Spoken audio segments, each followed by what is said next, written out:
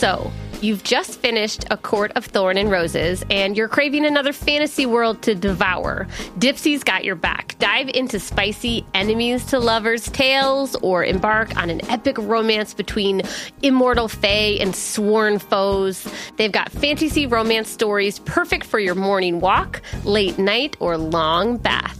Dipsy is an app full of hundreds of short, spicy audio stories. They bring scenarios to life with immersive soundscapes and realistic characters. Discover stories about second chance romances, adventurous vacation flings, and hot and heavy hookups. I gotta tell you that the immersive soundscapes are really what makes a good sexy story different from a not good sexy story, because it just adds, it's hard sometimes in reading a novel to get the actual feel of what's going on, but when it's we're at the coffee shop and this is actually happening, it's very different. And there's a growing library of fantasy series with werewolves, Greek gods and goddesses, Regency era historical fiction for you, Sam, and fairy smut to explore the bounds of your pleasure. New content is released every week, so in between listening to your favorite stories again and again, you can always find something new to explore. Dipsy offers a modern approach to romance through high-quality and captivating audio fiction. For listeners of the show, Dipsy is offering an extended 30-day free trial when you go to dipsystories.com/justbreakup. That's 30 days of full access for free when you go to dipseastories.com/justbreakup. dipseastories.com/justbreakup.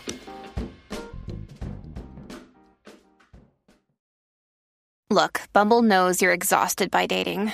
All the, must not take yourself too seriously, and 6'1" since that matters, and what do I even say other than, hey? Well, that's why they're introducing an all-new Bumble, with exciting features to make compatibility easier, starting the chat better, and dating safer. They've changed, so you don't have to. Download the new Bumble now. Sam. Yes.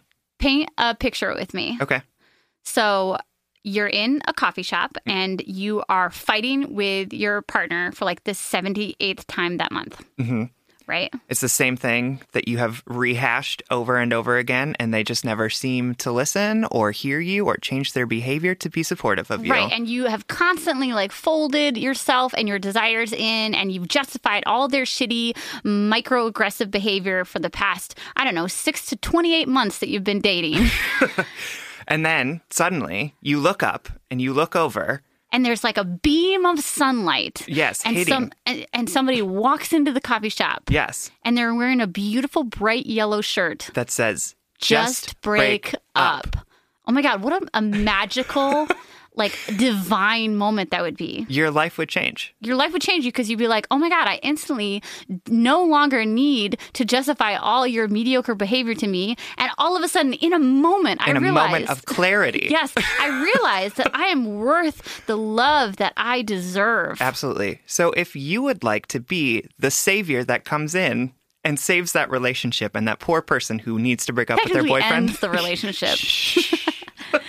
You can find our Just Break Up Pod merchandise at our website, justbreakuppod.com. We have phone cases, coffee mugs, t-shirts, sweatshirts, hats, all the good stuff to remind you to keep going on this head and heart work with us. Welcome to Just Break Up, the podcast about love, heartbreak, and all the relationship advice you don't want to hear. My name is Sierra DeMulder. And I'm Sam Blackwell. This week, we are going to tackle topics like making amends, letting go of self-limitations, toxic masculinity, and the myth of being fixed. But first, we want to give you our Surgeon General's warning, which is that we don't know what we're doing. We know nothing. We are Jon Snow. Yeah. We are not professionals. We have no degrees in relationship or self-help or marriage counseling. No, we don't. We have none of those things. English majors, people. We can write a 50-page paper on, why Beowulf was struggling with toxic masculinity. Oh, he was, though. I know. What was the character's name? Grendelin. Grendel. Grendel? Yeah. Grendel, not Grundle. That's what I wanted to say. So just to prove that we are also not very good at being English majors. So Grendel. Okay. Anyway, this is all to say we're just here to offer our humble advice to hopefully shed some understanding and maybe some laughs on the incredibly rewarding but mostly confusing experience that is love. So please take our advice as you see fit. Hi. Absolutely. Hi. Welcome to episode 35. 35. Dropping an F-bomb in the first 60 seconds. Well, This is why no one will sponsor us. they told us they liked the swearing. Yeah, so. they did tell us. The audience. Yes. Yeah. All you fun listeners out there. Yeah. Big Cat's our wonderful producer who edits and records all of our episodes. He has a podcast called the What If Podcast. I shout it out at the end of every episode. Yeah. And they talk about like paranormal things and Because the premise is like, what if Bigfoot was real? right. Or what if you could get abducted? Or Right. like what if people were animals? You know? And they talk about a different topic anytime. But what's funny is that for some reason, one of their listeners lets their young child listen to it, Oh, no. but letting them know that they swear. And so the young boy started calling them the sweary boys. Isn't that cute? So then sometimes they'll give like sweary boy warnings, things like that. I love that. Can Yeah. we be like the sweary queens? Yes. Yes, we can. What's our check-in topic today, Sam? Our check-in topic is coming from a writer named Anonymous from the Void. So can't give you a shout out. Sorry, AA from V. But basically, the check-in or the question was basically about like, how do you deal with the what ifs in a relationship? So like the other possibilities that might be out there outside of your relationship, and also like the preparing yourself for like things that could go wrong in your relationship. Is that like in reference to like, should I leave this person or are they cheating on me or all of the above? I think all of the above. I think the question was more about how do you stay in your relationship if you are thinking about like what else could be possible. You just break up. Just kidding. Just kidding. I just never get to say it. Except for at the beginning of every episode, Sierra. God damn it. I know. We should switch up sometimes so that you say it at the end and I give the affirmation. Yeah, your affirmation would be like, Listen, people, be better. one of us is definitely more tender than the other. Nurturing, warm. Yes, me. Anyway, let's Okay, just so, say like- Sam is a Slytherin and I am... I'm not a Slytherin. Stop saying I am. Okay, anyway. He's a Ravenclaw, everyone. Yes. With the Slytherin rising, I will admit. Anyway, Because, so... but like, how do you deal with the what ifs? Like, how do you stay in your relationship knowing that like there's a whole world out there that are full of available people who are attractive and exactly your type that want to date you? Well, first of all, I remind myself how horrible dating is. No, I'm just kidding. I told Sam he's going to have to take the lead on this check-in because it's hard. It's hard to talk about the intangible. Like, I think my anxiety rises just thinking about the what ifs. I am the type of person who lays in bed and texts. Like, before I go to bed, sometimes I'll even, like, smoke weed to relax and lay in bed and text myself to-do lists for the next day. Like, I give myself drugs to calm my brain down, and through the haze of marijuana, I'm like, well, tomorrow I should probably do this. Yeah. It's just been a particularly And anxious then you week start, also. yeah, sending me weird texts about things. What weird text have I sent you other than... I'm not even... You're like, I think the floor is moving. I've never sent you anything like that. Don't paint a false picture. He's attacking my character. That's right. Anyway. It's not true. She doesn't text me those things. That was a joke. Anyway. So how do you deal with the what if, Sam? Well, I mean, you can never get rid of them. Like, that's Right. the thing. It's like, I think sometimes we focus on the what ifs as if they are problems in Or our like relationship. signs. Right, Like, signs that, like- something's going wrong. Right, exactly. Or that like we're unhappy in some way in our relationship. And I just think that those what ifs like never go away. I think that you're Let's like list some what ifs. what if Peter quits his job and right. you have to financially support him. Right. what if somebody's partner cheats on them, and but they're sharing a house? Ooh, that's a good one. Yeah, you know what? One thing I thought about, or like whenever I say whenever, I've only lived with one other significant partner, but like when I moved in with my ex, I got rid of my mattress, and that was a whole thing. I had to be like, so I'm getting rid of my mattress. Yep. The one that I like bought off Craigslist from a sketchy stranger. Yep. That I lugged across Minneapolis for how many years? Like, I'm going to get rid of this and not have a backup. Uh-huh. And my partner at the time had to be like, yeah, you have to trust me. You have to share this bed with me. Don't like that. Mm-mm. Well, you know what I mean? Like, no, it's true. Like the security of the second bed. Right. No, it's absolutely. terrifying. We have 2 beds. No, I know. I slept in one for a long time. That's right. When you lived with us. No, but the same thing happened where like I had Peter and I moved in together and we both had like a PlayStation 4. Yeah. And like mine did not go anywhere. It like went into the closet and stayed there. And then when I like actually took it out and sold it, Peter was like, that's when I knew you weren't going anywhere. Yeah, lock and load. Yeah, so like there is like the what if of like, well, what if we break up? Well, let me tell you, Like, what people, am I you supposed just to do? get another mattress. Because that's what happened, honestly. And that's it, right? Like if Peter quit his job tomorrow, You like just we have would just to- have to figure it out. Yeah. But like thinking about the what ifs can't.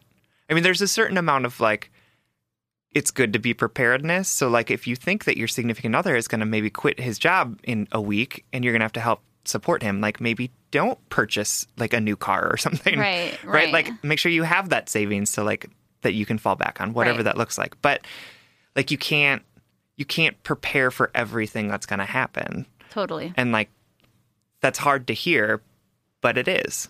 It's and like true. the person, you could be in a long-term relationship with someone and like the person that God has meant you to be with could appear to you and you would just have to be like, well, now I got to do what I got to do with what's Right. given to me. Right. I got to buy a new mattress. Right. I got to crush somebody's soul. Yeah, It's just another to-do list it is. that's going to keep me up at night. I feel like this is really just a conversation about anxiety. Totally. And like, Well, what else is what ifs? true. Like, what else is thinking about the unknown or things that haven't happened and may never happen? Yep. That No, is for like sure. the textbook definition of anxiety sometimes. Absolutely. And that's like when I used to have like panic attacks at night when I was going to sleep. It would because like all of these things were going through my head. And then like I finally just had to teach myself like I'm in bed and it's 11 p.m. And There's it's okay. nothing that I can do about Yeah. any of these things right now. Yeah. Like the only thing that I can do right now is go to bed and then deal with it in the morning. Yeah. And like that's how I had to teach myself to stop like going through all of those what if, because there's nothing I could do about them in that moment. Right. What about particularly in relationships when you're like, what if I find somebody better? Mm-hmm. Or like, I think that plagues a lot of our listeners of like, this Especially in person's like good. new relationships too. Like Yeah. he's pretty good, but like What is I've out just got there? off Tinder and I know that I have like 20 matches Yeah, that I yeah. didn't decide to go with. Yeah. What would you say to like that? I would say that like focusing on what is in front of you Yeah.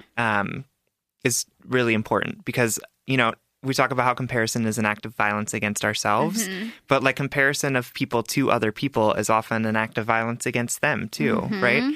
And so focusing Ooh, on that's really good. We haven't talked about that. So, like, comparing your significant other to other people isn't helpful because they're two different people with two totally different experiences, upbringings, quirks. Like, it's very difficult to compare two people and say, like, this one is objectively better than this one. Right. Totally. And so, if you can focus on your person and on your relationship and on yourself and what you want out of relationships, then you can actually make the decision about whether or not the person that's right in front of you Yeah. is Not right in for you comparison or to other not. people. Right. Are they providing all of the needs that you need? Are they meeting you halfway on things that you Are ask you for? sexually attracted to them and enjoy having sex with them? Absolutely. Are you having good conversations with them? Are you able to articulate your feelings in a way And that they can vice receive? versa. Absolutely. And are you sharing? Are you talking? Like all of those things are super important. Because if you're making decisions based on how they compare to other people, then you're constantly going to be upgrading for someone who's just as mediocre,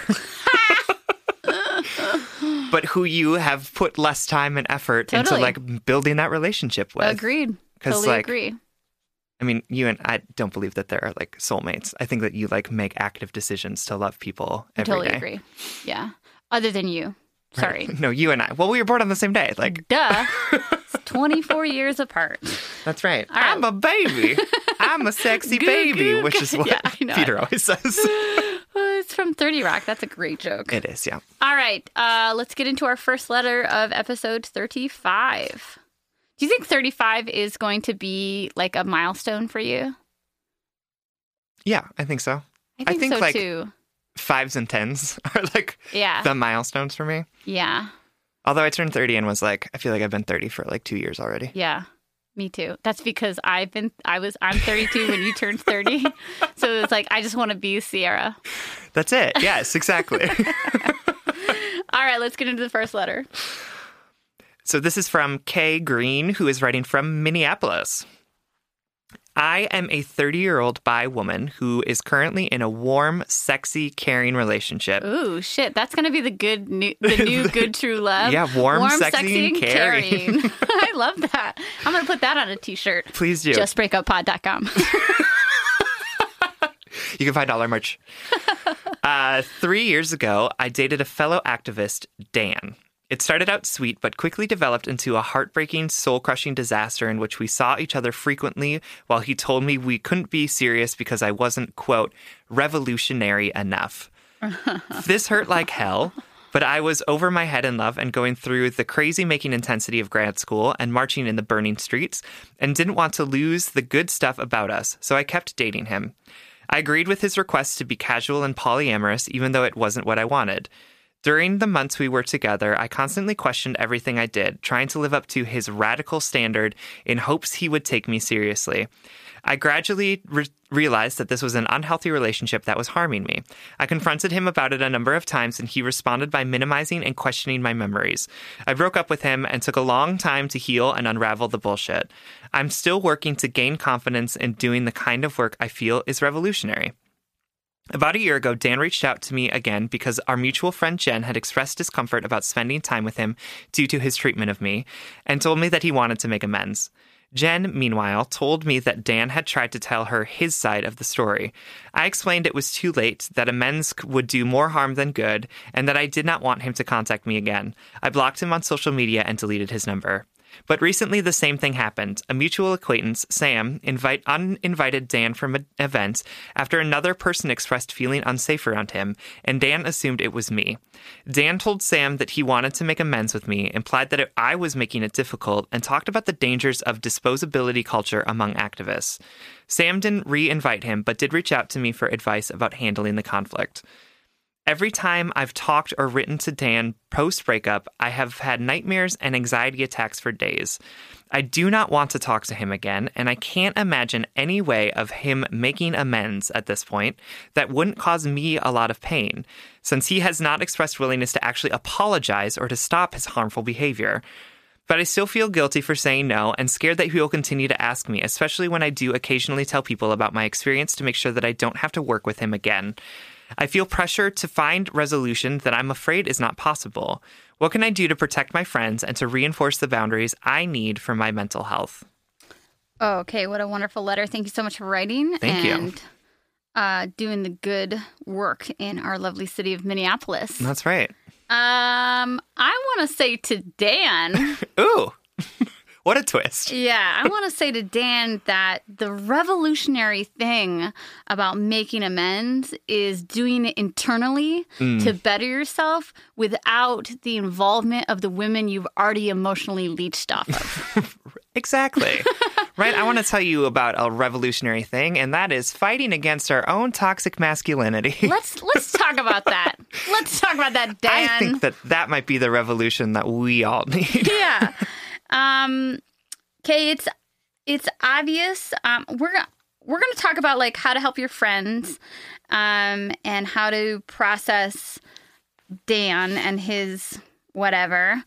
But ultimately, and what I'm gonna end with is how to protect your energy, protect your heart and your peace that you're working so hard on building up within yourself. The fact that the part of this letter that draws me the most is the fact that you are having these bouts of extreme anxiety and discomfort every time even the name of this ex comes into your social circle. Yep. And your friends are doing the right thing by coming to you. Like they're protecting you. They're trying to help you. They are speaking out against past behaviors against you. They're doing a good job. And we'll talk about that in a minute.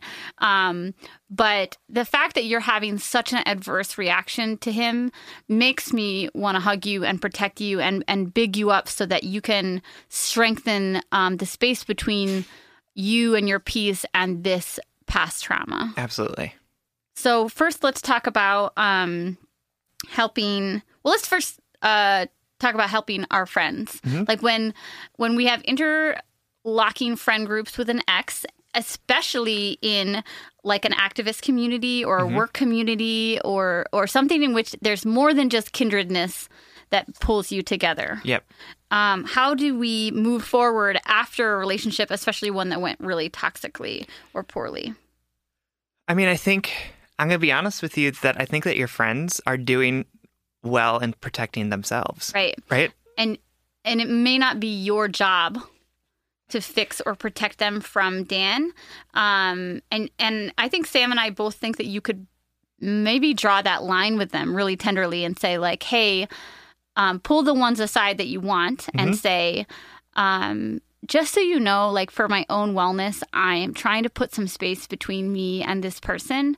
And I really appreciate how you guys have been there for me. It's been really hard for me every time he's brought up. Yep. So can you either only talk about him if it's an emergency, or can you help spread this word that like, I want to put a bigger distance between me and him. Yep. I think it's okay to ask for what you want from your friends, I think so too.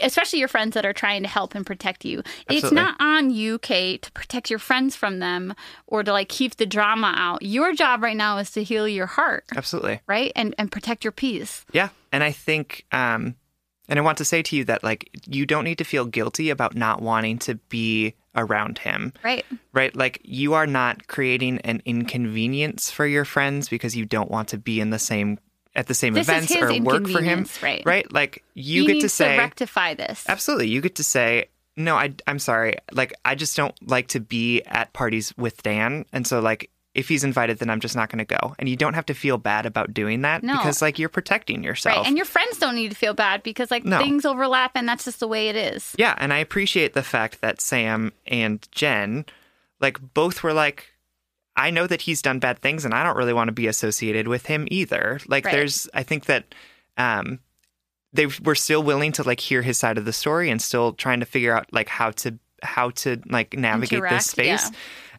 which is fine and good. But like, you don't need to protect them from that. Like they're adults and they can make their own decisions. Like you have the choice to say, I don't want to be around him. And that's okay. Like, you don't have to justify that to anyone. Totally. And I'm sorry, I want to go back to his idea of making amends and make sure that we clarify to UK that that's the false thing that he's saying to you. That's not that might be a desire within him, like the way that we want closure or we want to right things. I'm pretty sure Dan wants to make sure, like, Dan is feeling right now that he wants you to understand he never meant to hurt you or like that he's sorry for his actions or whatever. It sounds like he's never apologized before. Right. So whatever he's feeling, it sounds like he wants to put it on you so that he can then say, I did my work. Yep. Right. But just like closure, making amends isn't tangible or real. It's internal. Yep. Making amends is, I'm not going to do this again. Making amends is changed future behavior. Yes. And I think it's not one conversation that you can provide him. Absolutely. And we all do things to hurt people, right? But But making amends is not about having a conversation where you can convince the other person to not care so much about what you did to them. Right. Making amends is that you have a conversation about the harm that you caused that person, taking responsibility and accountability for it, and pledging to change your future behavior. Right. And that's all he can offer you. And if you don't want to be present for that, as you told him, you were like, it's too late. I'm sorry. I don't want to. I'm not interested in this. Then he has to accept that. Yep. You're not. It might feel like you're depriving something of him. Like he might feel like, oh, she's not meeting me halfway. But at the end of the day, he has to do the head and heart work to realize you don't owe him shit. Absolutely. And if he's so concerned about the fact that your mutual friends don't want to hang out with them, he can have a conversation with them and say, I know that I hurt her. I am sorry that I did it. Here is how I am changing my behavior. And I hope that I can prove to you that I am a better person than I was in that relationship. Right. Right. And that's a conversation he can have that with them. It doesn't have to be you. Right. He can be better to your friends, but you don't have to have, there's no lens through which they need you to like, see him now or translate them, right. To translate him to them.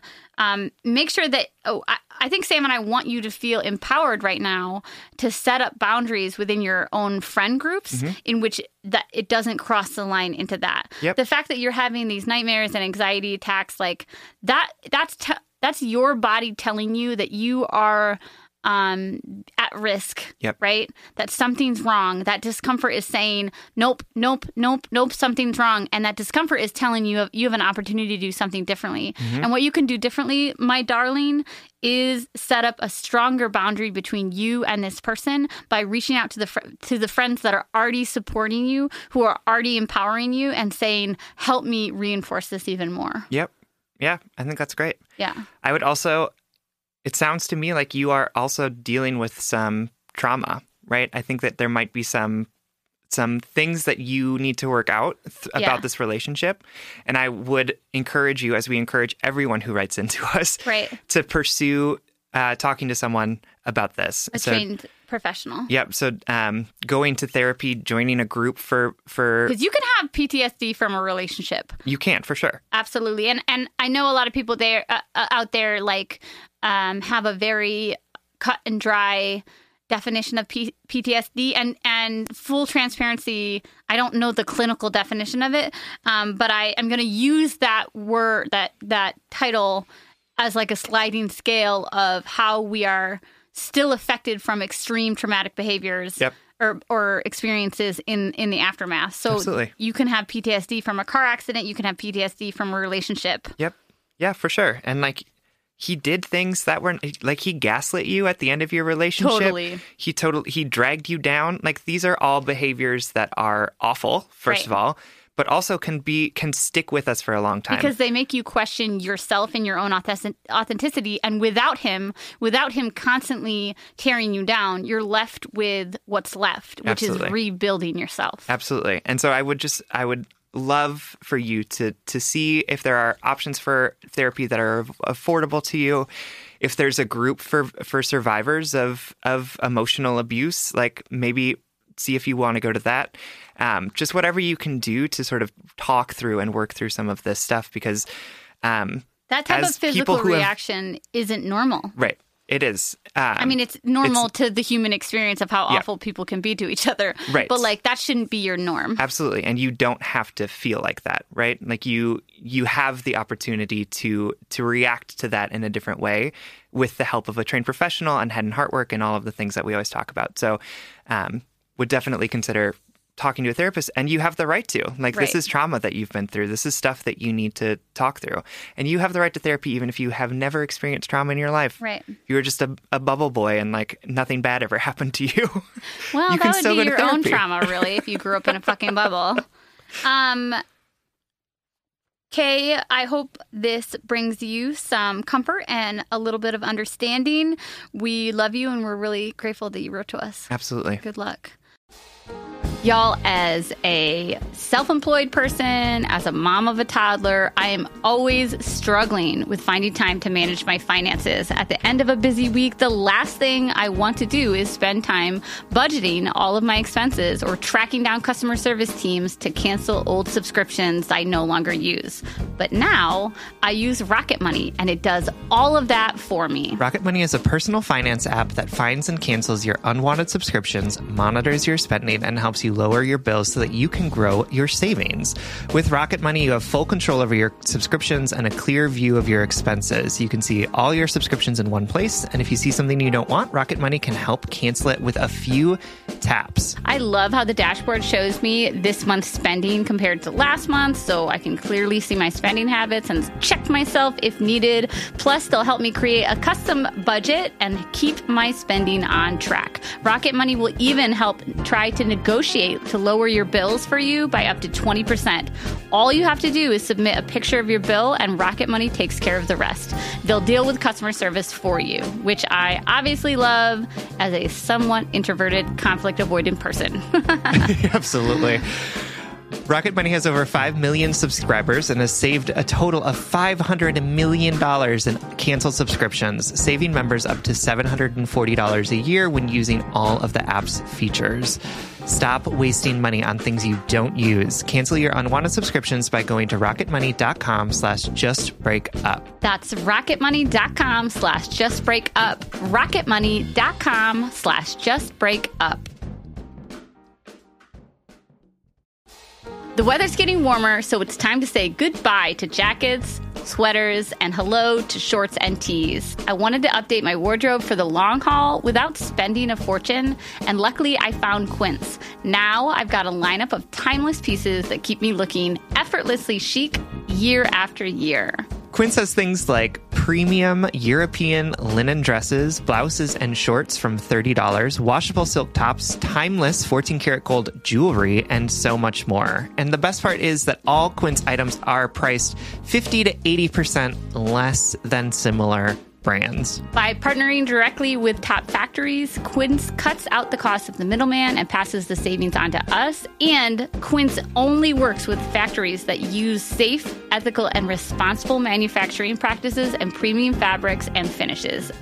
This past month, I treated myself to a pair of new slippers because I'm in that #mom life era of my life, in which I am never not in slippers. And these are 100% Australian shearling lined clog slippers. And I love that they're slip on, but they have those durable rubber outsoles. They're super cushy, super comfortable, but I feel like I can run outside to take the trash out in them while also staying warm and active in the house. Get warm weather ready with Quince. Go to quince.com/justbreakup for free shipping on your order and 365-day returns. That's QUINCE.com/justbreakup to get free shipping and 365-day returns.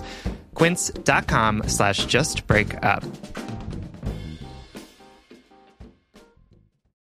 And before we move on, I want to talk on what you just mentioned, Sam, about trauma and that everybody deserves it.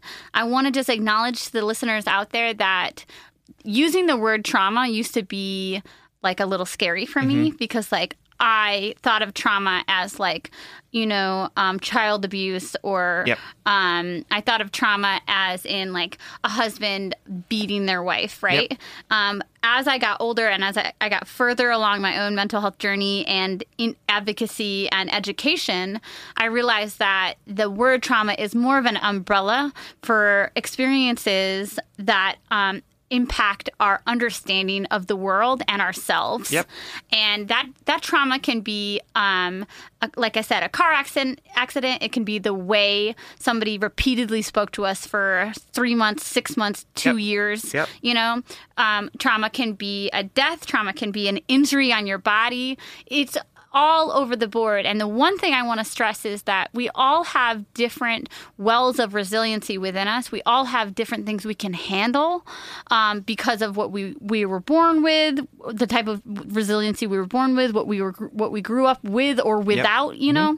And so a great example that my therapist told me when I was I used to have a really hard time justifying, I still do. Let's talk about that. I used to have a really hard time justifying my own suffering because I was like, dang, like I am a white person. Yep. I am a professional artist. Like, what a fucking privilege that is. Like, how dare I? For sure. With all these privileges that I have in my life. I had a meal every day when I was a child. That's a huge privilege, you know? Yep. But my therapist said, like, after explaining the wells of resiliency and that the fact that, like, we all have experienced things 100% differently and are impacted by things differently, the great example she said was, two people can have totally different childhoods that make them grow into different adults, and they get in the exact same car accident, and one of them goes to work immediately after the car accident, and the other one has PTSD for months. You know, the idea that we are justified in experiencing whatever we experience, and more than anything, we are allowed to acknowledge the ways in which it changes us as people. Absolutely. I think we just all need to give ourselves and others a little bit more tenderness and understanding in recognizing that trauma happens to all of us, in one way or another. And if something horrible hasn't happened to you yet, just wait. I'm not kidding. No, I'm with you. This whatever is happening in the universe over the past 6 months, it's like it's coming for us all. Yeah, and I don't even mean that in a pessimistic way. I'm a actually surprisingly optimistic person. I just think that life is inherently hard, and it's hard for everyone. It's hard for the most privileged person in the world, right? Does that mean their life is not so much quote unquote better or different than somebody that grew up in extreme poverty? It absolutely, the luxuries of privilege provides. Yep. But everybody has a different understanding of experience, context, suffering, etc. Yep. Yeah. Don't get me wrong. Like, that rich person should give us all money. No, yes, that person should fork over most of their check wealth. Themselves. That's why we check our privilege is to share in the abundance, or to contribute to the abundance of the world. But we don't check our privilege to negate our own experience of things. Yes. Yep. Like, I used to have a hard time going to therapy because I'm like, I'm a white person. Like, what privileges has that allotted me? But absolutely. I don't want to negate myself, blah, blah, blah. Yeah. No, my therapist tells me all the time, just because there is suffering in the world that is greater than yours doesn't mean that yours doesn't hurt. Right. Totally. And it's like, okay, yeah, that's right. Thanks, Kate. I told her about the podcast in our last session, and she was so into it. She should listen and be like, you guys are unprofessional. She was like, I don't understand what a podcast is, but it sounds very exciting. Isn't she young? No. Oh, just kidding. No. She's like a middle-aged lesbian. Ugh, my dream. She's great. Great. Anyway, that was a really good tangent that ended somewhere with a middle-aged lesbian. That's the episode title. Listen, this is our brand. Yeah. This is what we do. Second letter, 48 minutes into the episode, comes from Emma Summerfield, who is writing to us from Thailand, but originally England. So Emma writes, man, where to start? I'm 41. I'm in a long-distance relationship with a man who I shared an amazing connection and romance with for about a month last May. He had to leave to go back home to his country because he was going through a crisis and his monetary value was plummeting. He's Iranian. We continued to chat and video call constantly, and he told me he was in love with me before he even left, which I know is a huge red flag. He has always been in a long-distance relationship in the past, and I used to be in one with my ex-husband of 8 years. However, my ex-husband cheated a lot, and I have real divorce shame, even though I eventually left him. I'm writing because my wonderful friends think my long-distance relationship has bullshit behavior, and they can't understand why I put up with it. This bullshit behavior is him literally disappearing for days at a time, and I have no idea where he is. He still watches my Instagram stories, interacts with other people on social media, but completely ignores my voice or text messages. When we do have communication again, always on his instigation, he blames it on having poor internet connection, in spite of me stating that I see him watching my shit and being online. I've made offers to meet him in Iran, or in a neighboring country, and have also offered him free or discounted flights, as my friend can wrangle that, but it never happens, and he almost refuses to set a date to meet me. He says, absolutely, I'd love that. Come see me and get back to you. But then he won't, and when I broach the subject in message, he ignores me for a couple days before replying. He tells people that I'm his girlfriend, that he's not interested in seeing anyone else, and he does not need sex from anyone else, and is committed to doing what it takes to see me again, but he won't make a date or let me or him or jump on a flight. Typing this out, I feel like a plum, but in the depths of my soul, I feel that I love him. I love his intelligence. The way he treats me aside from this is amazing. And to boot, he's hot as fuck. I've also been single for a really long time, for almost 6 years since my divorce, and haven't dated anyone. And he's the most committed relationship I've had a chance of, and I'm afraid to lose him. He's in his mid-30s, and I do fear that he will want or meet someone younger than me. But that's my insecurity, not my actions. I know I have abandonment issues from childhood and my previous marriage, and my friends tell me this is why I'm, quote, too nice to put up with this much shit, because I don't want to project my insecurities onto my relationship or onto other people. I feel like I deserve someone to be physically here in my arms, but also if I break up with him, I will have no one. I will miss his connection deeply and fear I will meet no one like him again, especially as I'm getting older. My goodness, can you lovely young but wise pups give me your take? XOXO. All right, Emma, we're going to dive into this one. First of all, thank you so much for writing. We enjoyed your letter. Yes. Thank you so much for putting this all out there. I'm going to side with your friends and everyone listening right now and say that... say it. Just break up. Just break up. And let me tell you why.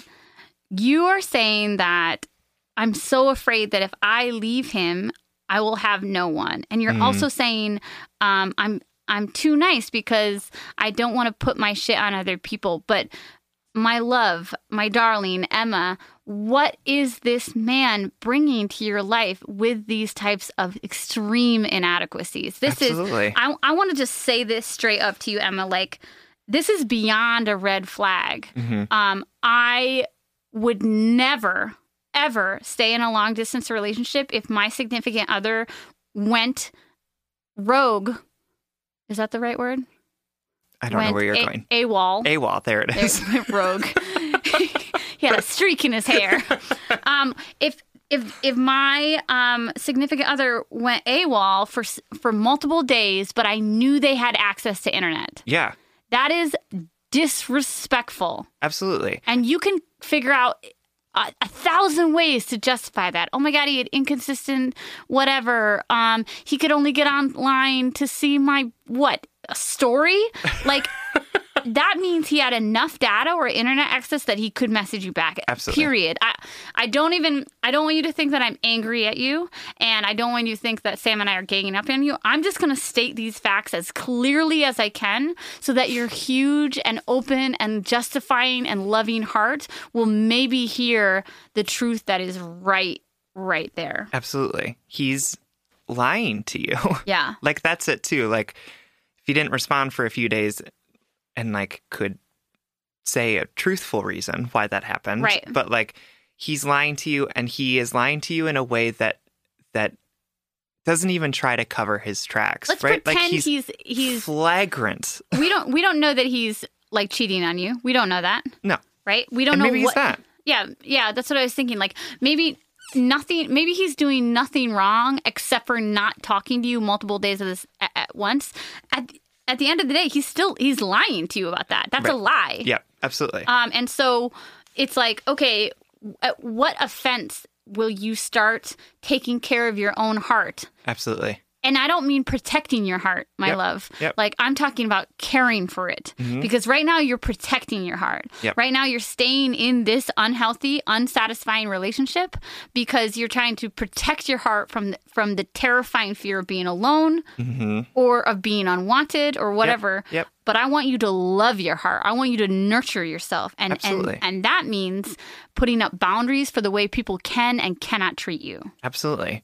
And I think this is a thing that I think a lot of us run into, is that when we are in a place where we are so trying so hard to protect our heart, we will ignore the truth in favor of some sort of imagined excuse, right? And so, like, what we're telling you right now, what we're trying to sort of make clear to you and to other folks who I think are going through other experiences is that, like, if there is a truth in front of you that's hard to look at, doesn't mean that it's not true. Right. And the fact that he is not responding to you, being disrespectful to you, and then lying about it, we can't deny that that's happening. And but all that we can do is tell you that you deserve so much better than that. Right. Absolutely.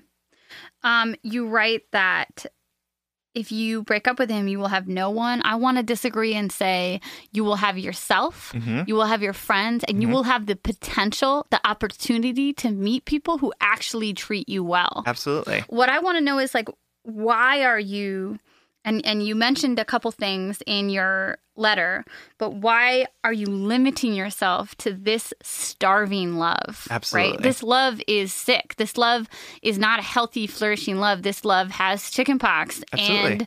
and, an immune disorder, and it's not taking care of itself, and it's not flourishing. Why are you giving yourself this skinny, sick love? Absolutely. And it seems from your letter like you are a loving person, you are an open person, you are a person that wants to give and to give love. And I think that you are just so capable of so much more than pouring your love into this thing that is on ground where it will never grow. And let's go back even one more step and say, okay, so let's pretend that the laws of the internet are not consistent everywhere. Right. Right? Like, Could let's be. pretend that this is, well, we know it couldn't be, but let's pretend that he can have access to his internet and not text you. Right. Like that's an incompatibility when to be honest, the truth that is sitting in front of my face is that's a lie. Yep. But let's pretend that's real, right? Even then, Emma, he's not taking you up on an opportunity to see you. Yep. And you are going above and beyond wanting to see him. Yep. And making plans for him. And so in what way is he showing you that he can be a good, consistent partner that is present and capable in your life? How is he showing you this? Absolutely. He's not. He's definitely not. Just to be clear. No, he's definitely not. I think that was a little bit of a rhetorical question. Thank you, Sam, for answering that. I love that you wrote that you felt like a plum after typing this all out, because that's a super cute phrase. That I'm going to I've use never it all heard. the time. Yeah. But I also want to say, like, I relate to that because, like, once you wrote out all the facts, right? And for a moment you looked at the facts, like Sam was saying, and it's embarrassing. It's embarrassing when somebody treats you poorly and you let them. Yep. That's my biggest wound of the past 10 and years, it's not embarrassing that we're embarrassed for you, right? But we understand that feeling is of embarrassment. Right. So, like, actually look at the facts on the ground and be like, oh, shit. Out of my last relationship, Emma, I like took stock of it, and I sat in front of Sam, and I said, I'm embarrassed that I stayed with him. I'm embarrassed that I let him treat me like that. Yeah. And that not only that, like, he acted that way, but that, like, I stuck around. Yep. Right. So I want to, like, throw some empathy and love towards you and recognize that this is hard and scary. But the fact that you're afraid to step away from this tells me that there's a lot more hurt going on in your heart than what is at the injustices of this relationship. Yep. And so I'm gonna suggest something much bigger outside of this relationship, and before I do that, I want to remind you that you can only do one thing at a time. Every day and every moment, you can only do one thing at a time. Yep. And first, I want you to sit down and I want you to say to yourself, I am not being treated poorly. I deserve better. I deserve somebody who wants to see me and spend time with me and talk to me. Yeah. I deserve somebody who doesn't lie to me.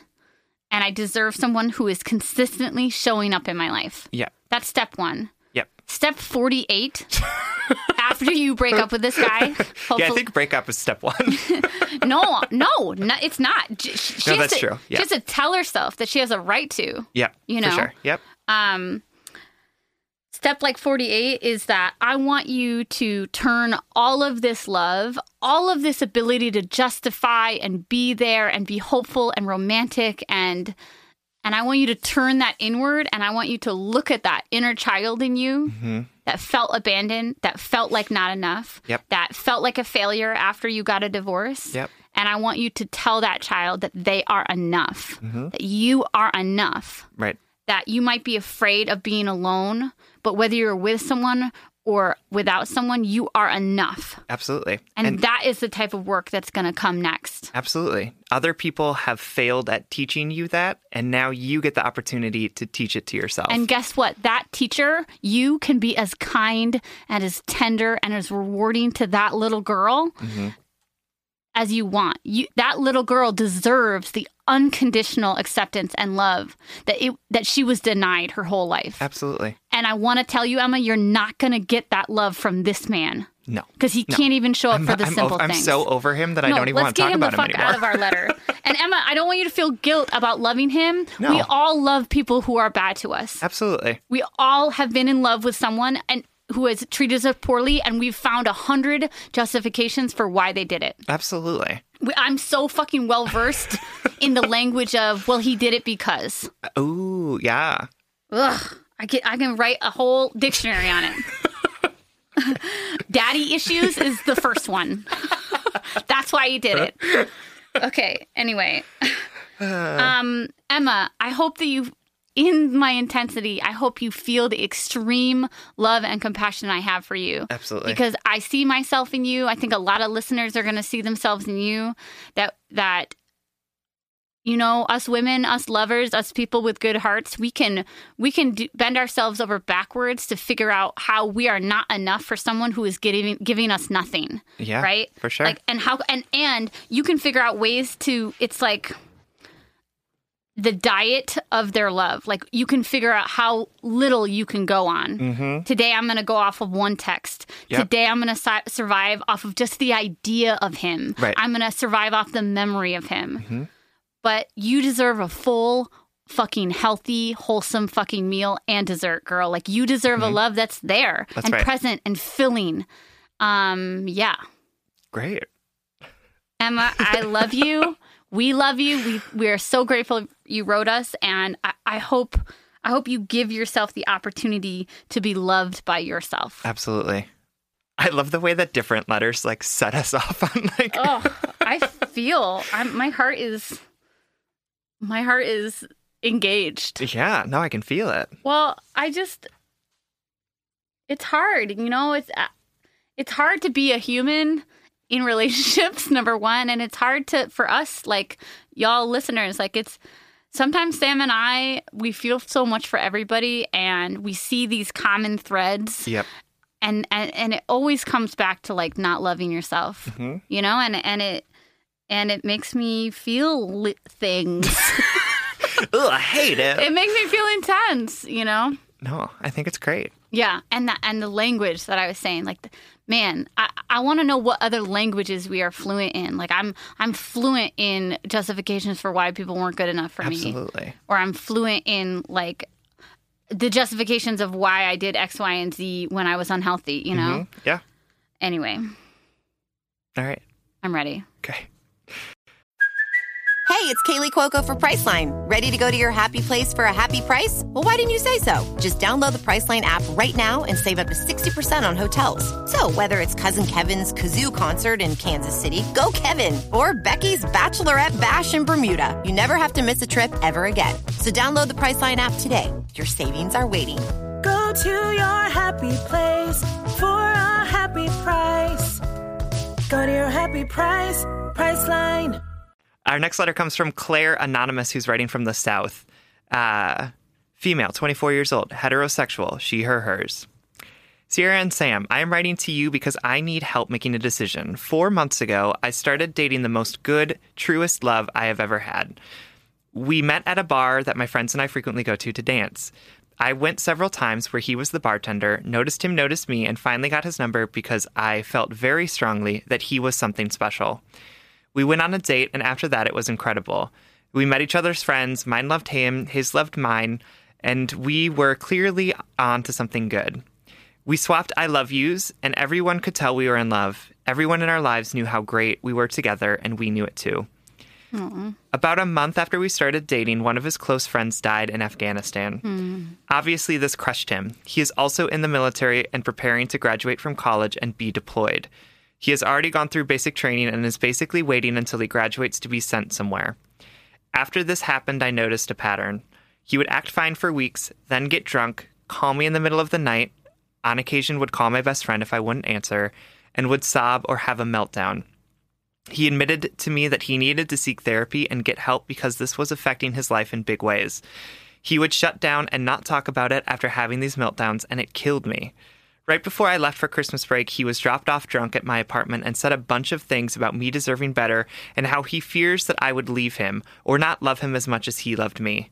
I assured him that he was who I wanted to be with, but then he said he's afraid of being deployed and not being able to love me the way I deserve.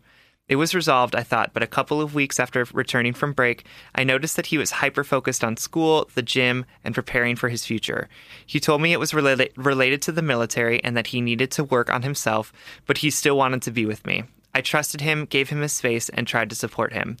About 2 weeks later, he ended it, telling me his feelings had changed and he couldn't see a future. However, the same day, he had written me a letter saying that he couldn't give me what I deserve and that he had been hurt deeply in the past and hadn't worked through it. I was crushed and confused. He then told me he wanted to attend a military ball, or he wanted me to attend a military ball with him in the next week. I was baffled. Recently, he called my roommate at 3 a.m. drunk and ended up rambling about me and how he doesn't want to disappoint me by being deployed and possibly not coming back. He talked about his friend he lost and how he knows he is in such a bad place and needs help. He even admitted to loving me.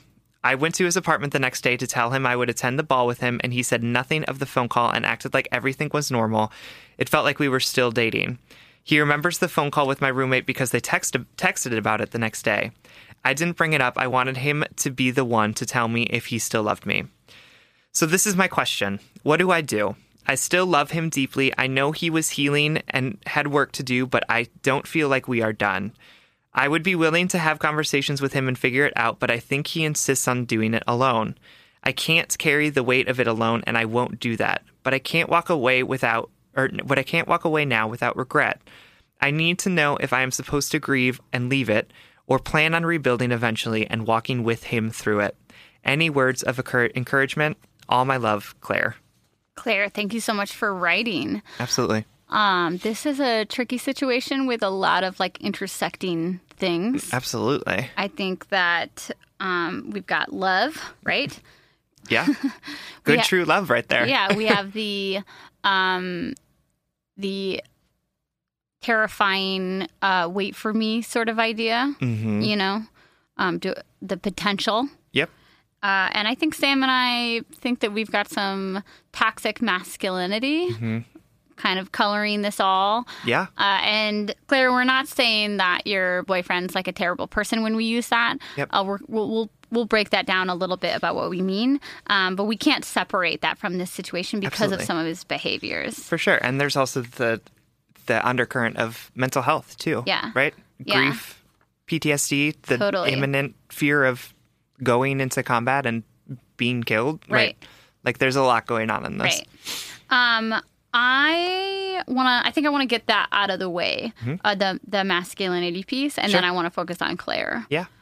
So Claire, there's lots of not even red flags in this letter, but proofs of this known thing that I'm thinking of, right? Yeah, absolutely. there's a lot of proof of it. Yeah. Of toxic masculinity, and how that's represented to me is in this false cycle of quote unquote intimacy, this false cycle of these revealings of these feelings, right? Yep. And I call it a false cycle because I don't think it's as real or as authentic as maybe what his true feelings are consistently. And why I brought up toxic masculinity is because I do think culturally men in our society are taught from a really, really young age that communicating your feelings is not the manly thing to do. Right? Communicating your grief or your sadness or your desires or your fears has always kind of been shunned in our culture. And if you want to look at like how this starts and how real and pervasive it is, definitely check out one of our blind dates from so many weeks ago. It's a Netflix documentary called The Mask You Live In. And it's about masculinity and it's about how we teach boys how to talk about their feelings. And I highly suggest it, especially if you are experiencing some of this with your partner, especially if you are a man or if you're raising a boy. And I also suggest it to my fellow, like, I'm an intersectional feminist and I like read books by bell hooks and, you know, like, why I make fun of myself is because I was suggesting it to Sam and I said, like, it goes beyond gender politics 101. It pushed it a little bit farther for me and was super educational. So, Claire, definitely check that movie out. But what they talk about in it is that, you know, young boys are allowed to be intimate. They're allowed to have intimate friendships, intimate conversations. They're allowed to talk about their fears. But somewhere between, you know, 7, 8, 9, that type of boy friendship is suppressed. Like, you can't cry with your boyfriend. And you're the boy here. Like, maybe you can speak on this. Yeah, I mean, it would be suddenly, like, it wouldn't be okay to cry. Like, if something happened that upset you, like, instead of being like, oh, come here, let me comfort you, it was like, don't cry, man up, right? And I think that is what, and so that is a behavior that is taught at a really young age. So if you think about how training a puppy, like you train a puppy when they're young because those types of expectations are ingrained in them. And the same sorts of expectations are ingrained in young men that they're not allowed to come in for the hug when they need to cry. And they're not allowed to ask for it either. And something they also revealed in the documentary that I immediately thought of, Claire,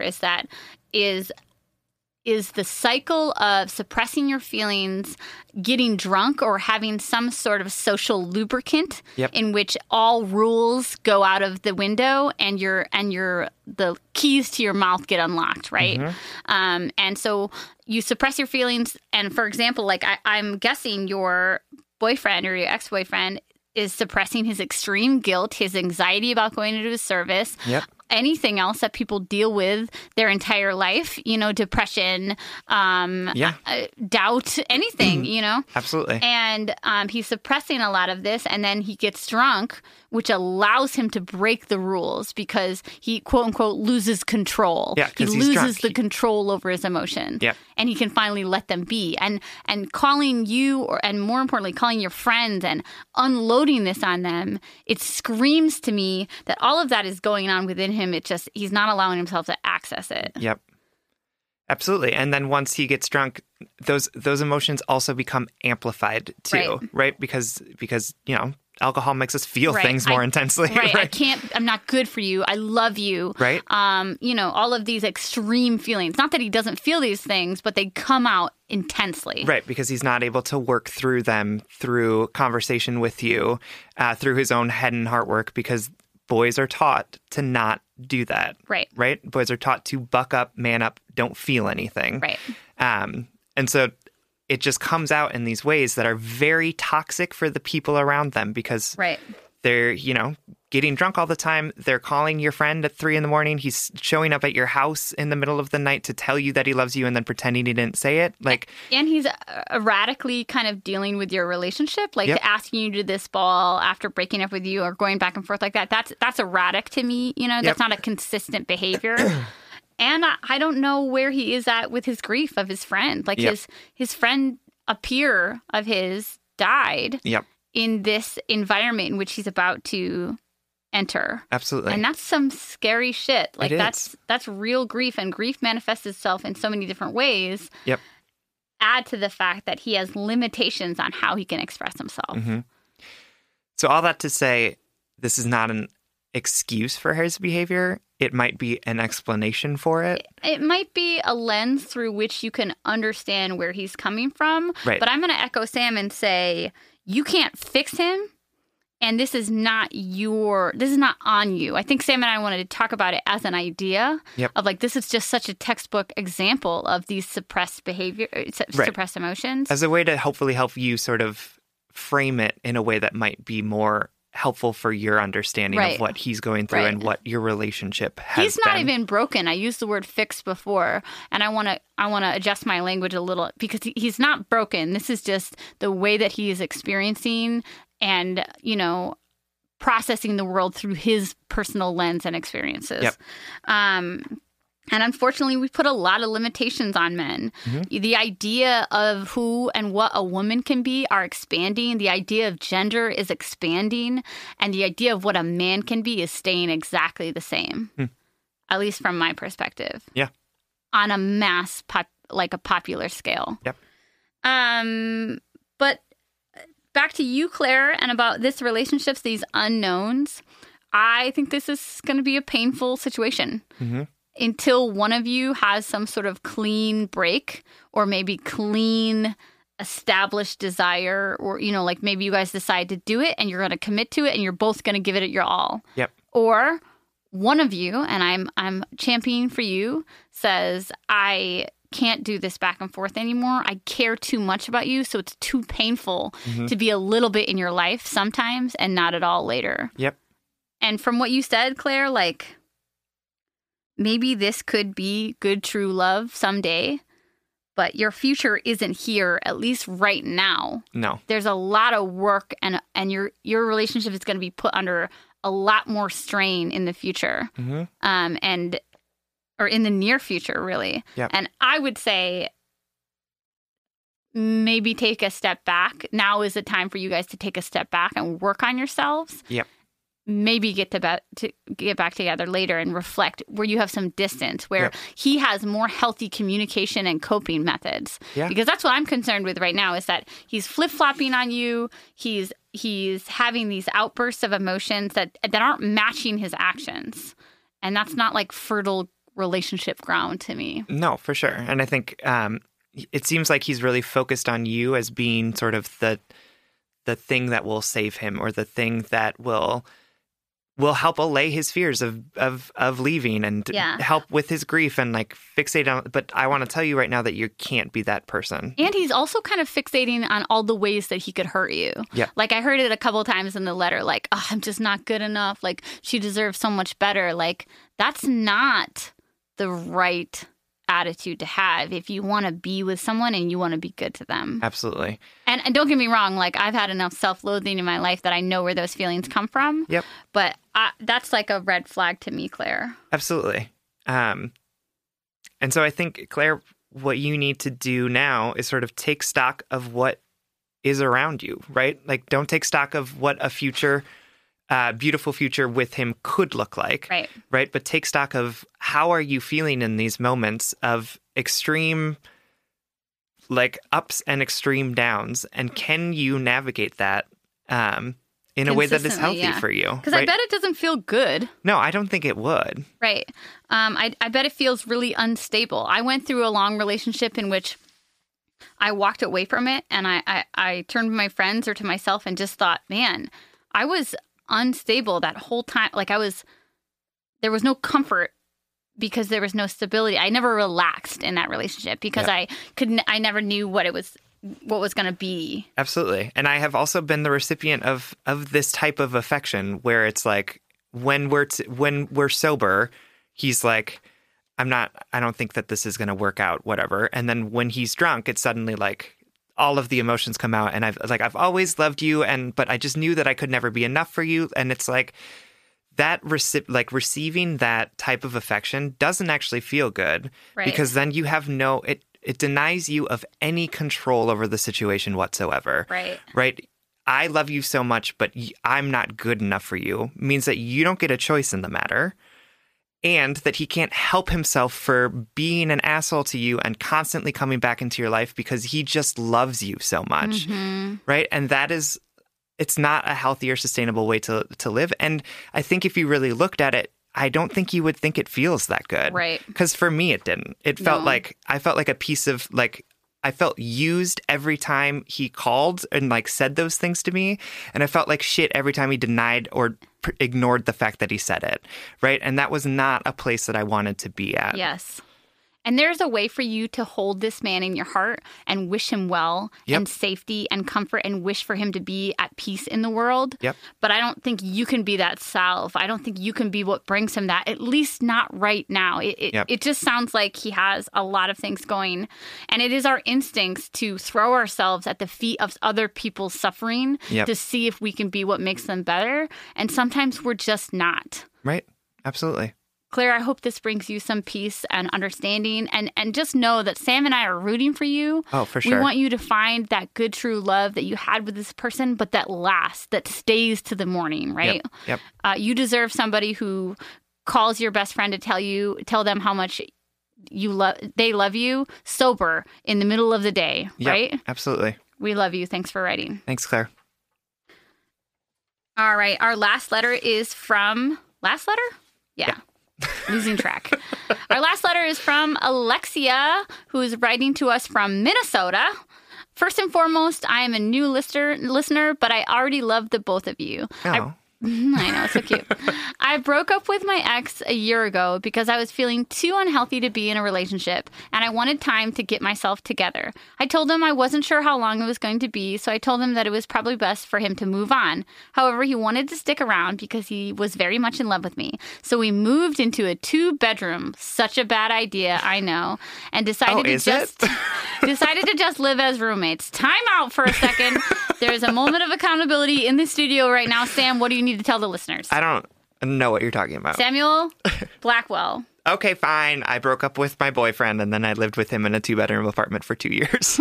And how'd it go? Horribly. All right, continuing with Alexia's letter. During that year, I tried to focus on my mental health, and in all honesty, I think I did it wrong. My ex also pressured me a lot to think about a relationship and to make him my number one until I was ready. Again, I repeatedly told him not to wait for me because I wanted him to find his own happiness because I wasn't sure how long it was going to take. However, he spent so many months trying to show me he was going to wait for me forever that I believed it. By the time I felt like I was well enough and wanted to take things slow, he met someone and he dropped me right away. I often feel like I couldn't fix myself in time, and that's why he let me go. I feel absolutely stupid for believing he was going to wait for me. I'm torn because I know he deserved to be happy just as I deserve to be. And I know we would be happy together if I had fixed myself sooner. I wanted to give him the world. I hated seeing him in so much pain. How do I get over the idea that I wasn't worth waiting for anymore? My whole situation is complicated and has so many twists and turns. I often find myself battling myself between being hurt or being understanding that he chose to put himself first. I just want this pain to be over, and I want to move on with my life as he has. I don't know what answers I seek, but if you guys could offer me anything in my time of healing, I would appreciate it. Thank you so much for having this podcast from the bottom of my heart. Oh, thank you. Alexia, we are about to shed so much love on you. So much offerings. You said if you could offer me anything, and I'm like, we're about to. That's right. We're just going to shower you. Well, first off, let's just say a general statement to the entire audience of Just Break Up. Try not to move in with your ex after you guys break up. This is a no-shame statement. It's from one of our co-hosts. I won't tell you which one. But we just think that that's like a good life rule. No, for sure. Also, you were reading that, and I was like triggered so hard because like I know what it's like to live in the same space with someone and have them constantly be like trying to figure out how they can get you back and like constantly putting pressure on you to like to like make a decision and like get to where they're at. And just like the amount of stress that puts on you is just so intense because you can't. That's not like a healthy ground to grow off of. No, absolutely. You can't. There's no space for you to actually figure out what you need to do and what you're thinking because that person is in your most private space. Right. So I'm just saying, Alexia, that I feel you, and that is like really hard. Yeah, we're not shaming you for doing this. This is a decision that one of us made. All tea, all shade, all the time with you. But I, to be honest, like I teased Sam about it when he did it, and I teased him after it didn't work out, and I teased him now today. But I get it. I totally understand why you do that. I want you, Alexia, to take stock of what type of dynamics were at play when you were trying to work on yourself and he still wanted to be with you. Mm-hmm. Like Yep. there is a power dynamic going on there. Yep. And it's not a healthy one for self-growth. Yep. And it's not a healthy one for like redeeming the relationship or getting back together. Right. Because the issue there is that the growth that you're doing is because of trying to figure out whether or not you want to be with him, right? And that's not how we move towards self-growth. Like, self-growth is about us. It's about our own healing, our own desires, our own wishes for the world. And it's just not a fertile ground for you to be doing this work when you have someone constantly being like, are you like healthy enough yet? Like, have you figured your shit out enough yet to get back with me? Don't you love me enough to get better? Right? What does that even mean?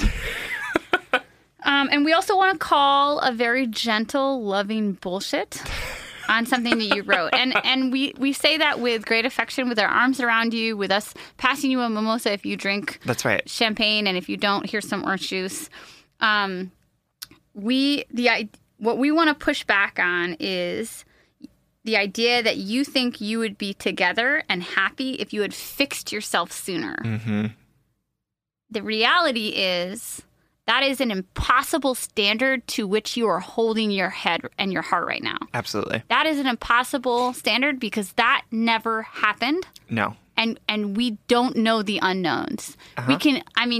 If you're beating yourself up for the idea that you could be happy together right now, and not only that, but that you would be happy together if you just, quote unquote, fixed yourself sooner, right, then like I could be really, really grading myself against the reality that I'd have a lot more money right now if I didn't spend X, Y, and Z, if my dog didn't get cancer, like if I didn't buy a car, if I didn't pay all that money on that abusive ex-girlfriend, like, right, don't you think like I would be, the penance, the emotional penance that I would be paying every day if I kept thinking about what could have happened if something went differently. Absolutely. Or, girl, I'm 32. Like, if I sat here and thought, man, if I had, quote unquote, fixed myself sooner, if my journey was faster, mm-hmm, would I not have wasted my time on all those people who were so cruel to me in my heart? For sure. And that type of thinking, my love, Alexia, is going to bury you in the ground. Yep. There's no hope and future there. Absolutely. And the truth is, you wouldn't be happy together if you would, quote unquote, fix yourself sooner. Mm-hmm. Because that was not the path you were on. Yep. Right? No, for sure. And I also think, just to be clear, we're putting fixed in heavy quotes. We are about to unpack that in about 5 seconds. I just wanted to tackle the idea of, we would be doing this if this hadn't happened. Like, and you're putting it on yourself. No, sweetheart. Like there are a million things. Like let's talk about the factors at play here. A, you were exes and you broke up. B, you chose to break up because you wanted to work on your mental health. C, you decided to live together as roommates, which is a really convoluted, nuanced thing that adds stress to everything. D, he wanted to be with you still, and he was constantly putting pressure on you to focus on the relationship and not your own growth. So inherently, E, your growth wasn't happening the way that you wanted it to. Like, and I don't even know anything about this guy, like what he was bringing to the relationship. Sure. There are so many factors at play. So don't put it all on you. We often think that like because relationships fail or don't work out the way we wanted them to, it's a one-sided thing. Yeah, it's all on us. But things are so complicated. There are things coming from all different directions. Yep. And it's not just up on you and your mental health journey. And now let's get to the word fixed. I'm drinking a lot of coffee today. It's like, this is the second episode we've recorded today, so Sierra's just talking Bibbidi real bobbidi fast now. Yeah, so you are not broken. Right. And there is nothing in you to fix. Right. You are a human that has imperfections. You are a person that has flaws. But let me tell you that we all have those. Right. And that the imperfections and the flaws are what make you human. So we can always strive to be better people. We can always strive to be more authentic to who we are and who we want to be. But that does not mean that at any point in that we are broken, or that at any point in that will we ever be fixed. Right. And the idea, why we don't like that word and why we don't like that this emotional violence that you're committing against yourself is the idea that if I was a better person, he would love me, right?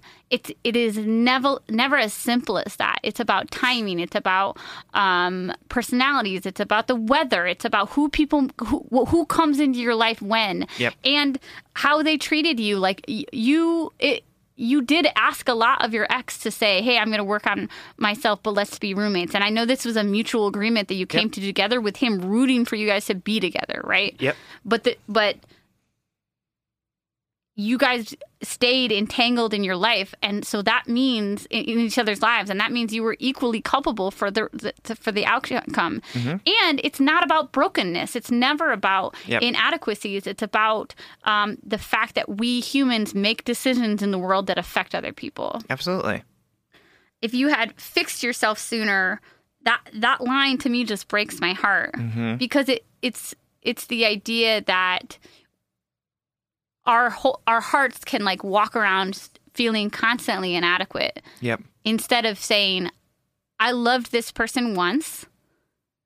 I liked the idea of them in the future. That future is no longer going to happen. And I can just acknowledge that, forgive myself, and move on. Absolutely. Which is, I mean, easier said than done. Totally. But that is what we're talking about. That's what we're talking about here, right? You are not to blame for this. You are not broken. Right. And you now have the opportunity to continue to grow, to continue to do the work that you had been doing before, and to figure out how you can take that love and give as much of it to yourself as you need, and then turn it outward onto the world, right? And I think, I just think that having this sort of, thing sort of over you all the time, this expectation or this demand for an answer, now that you don't have that, now that you can sort of rid yourself of that idea, that you have so much more potential and so much more opportunity to really engage with that self-love, that growth, and moving towards the person that you want to become. Right. And I want two small accountability moments here. And the first one is, Alexia, that you told this man not to wait for you. And you told him that repeatedly. Yep. You both kept each other actively in each other's lives, but you verbally said, like, you were accountable to him. You said, I don't want you to wait for me. Yep. Number one. And number two, and that might, and before I move on, like, that might be painful, right? Like, you're like, dang, I did do that. But that's okay. That you were trying to take care of somebody you love, and you were trying to work on yourself, which I think is really noble. But you said to us that you felt like you didn't do it right. You didn't get to focus on yourself well. Yep. Right? Absolutely. And number two, you decided at one point in your life that this relationship was not a healthy space for you to work on yourself. And what I want to say is, I believe in taking space to do personal work, but my goal is to be in a relationship in which I can better myself, I can be vulnerable, I can push myself to be independent and grow, and my relationship can thrive at the same time. Absolutely. And I want you to look back, I want you to take stock of what you had back then, because right now you're feeling the absence. You're feeling the rejection. You're feeling like, damn, I wasn't good enough. I didn't work hard enough. I didn't, quote unquote, fix myself fast enough. Right. When in reality, like, you left that relationship for a reason. And that was because something in you said, I need to work on myself. Yep. I need to work on myself. And I think the discomfort of the rejection, the discomfort of the fact that he did find somebody else, that he did stop waiting for you, it's almost like a satisfying distraction from the true work of why you're here. Yeah. Like the pain of rejection often is so loud and shiny that it distracts us from the actual reality of your heart and your feelings. And right now, I bet you $50, like not really because I'm really broke right now, but I bet you that if you sit with your heart and if you sit quietly and you listen really closely to not your fear or your insecurities or your ideas of your own self-inadequacy, but instead to your soul, about what your soul needs. Your soul doesn't need someone else to love you. It needs you to love you. Absolutely. And right now, that rejection is just distracting you from your bigger purpose, which is to build a greater, stronger relationship with yourself. Oh, absolutely. All right, Alexia, we love you. Thank you so much for writing. We hope this brings you some strength in this difficult time. Absolutely. Thank you. All right, so that wraps up the letters. Every episode, we want to shout out something that we want to send you home with. We call it our blind date segment. This week, we want to shout out. It's an Instagram account called Notes from Your Therapist.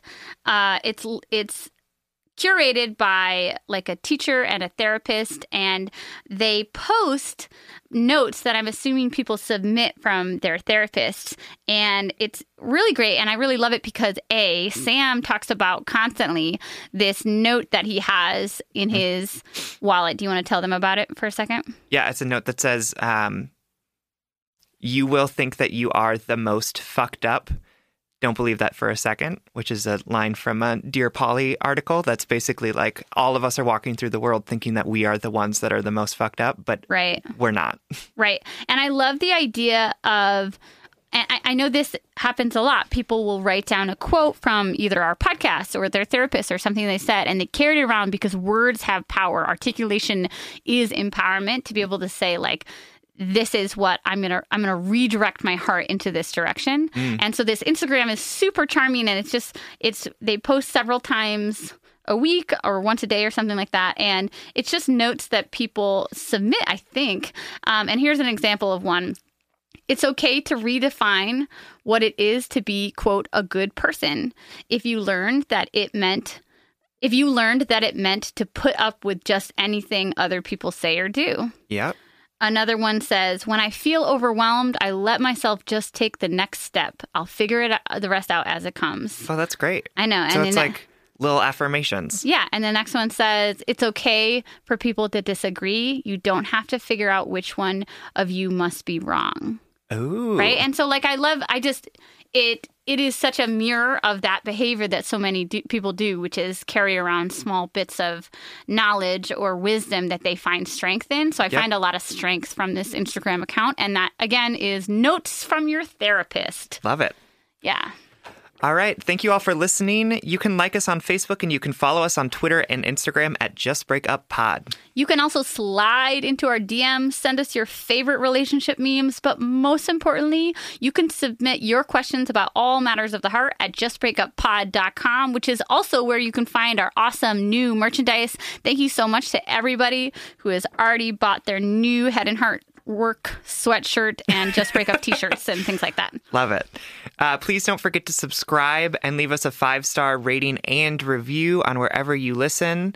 You can also consider supporting us on Patreon. If you support us at $5 a month, you get an extra bonus episode every single week. That's $5 a month for an additional weekly episode. Patreon.com/JustBreakUpPod. This really helps us keep the lights on, and it helps us reach more brokenhearted souls who need two random strangers giving them relationship advice. Original music, recording, editing, and producing by our friend Big Cats. Make sure to check out his podcast, the What If Podcast. And remember, right now you might be feeling a little raw. You might be feeling some discomfort or doubt or shame or nervousness. You might be thinking about the what ifs. What else is out there? What if I make the wrong decision? But we're here to tell you that there are no wrong decisions. There are just one decision at a time that leads you to the next thing. You are whole right now, even as you become. You are not broken, even as you try to repair parts of you that are hurting. You are becoming, and that becoming never ends. And if all else fails, Just break up.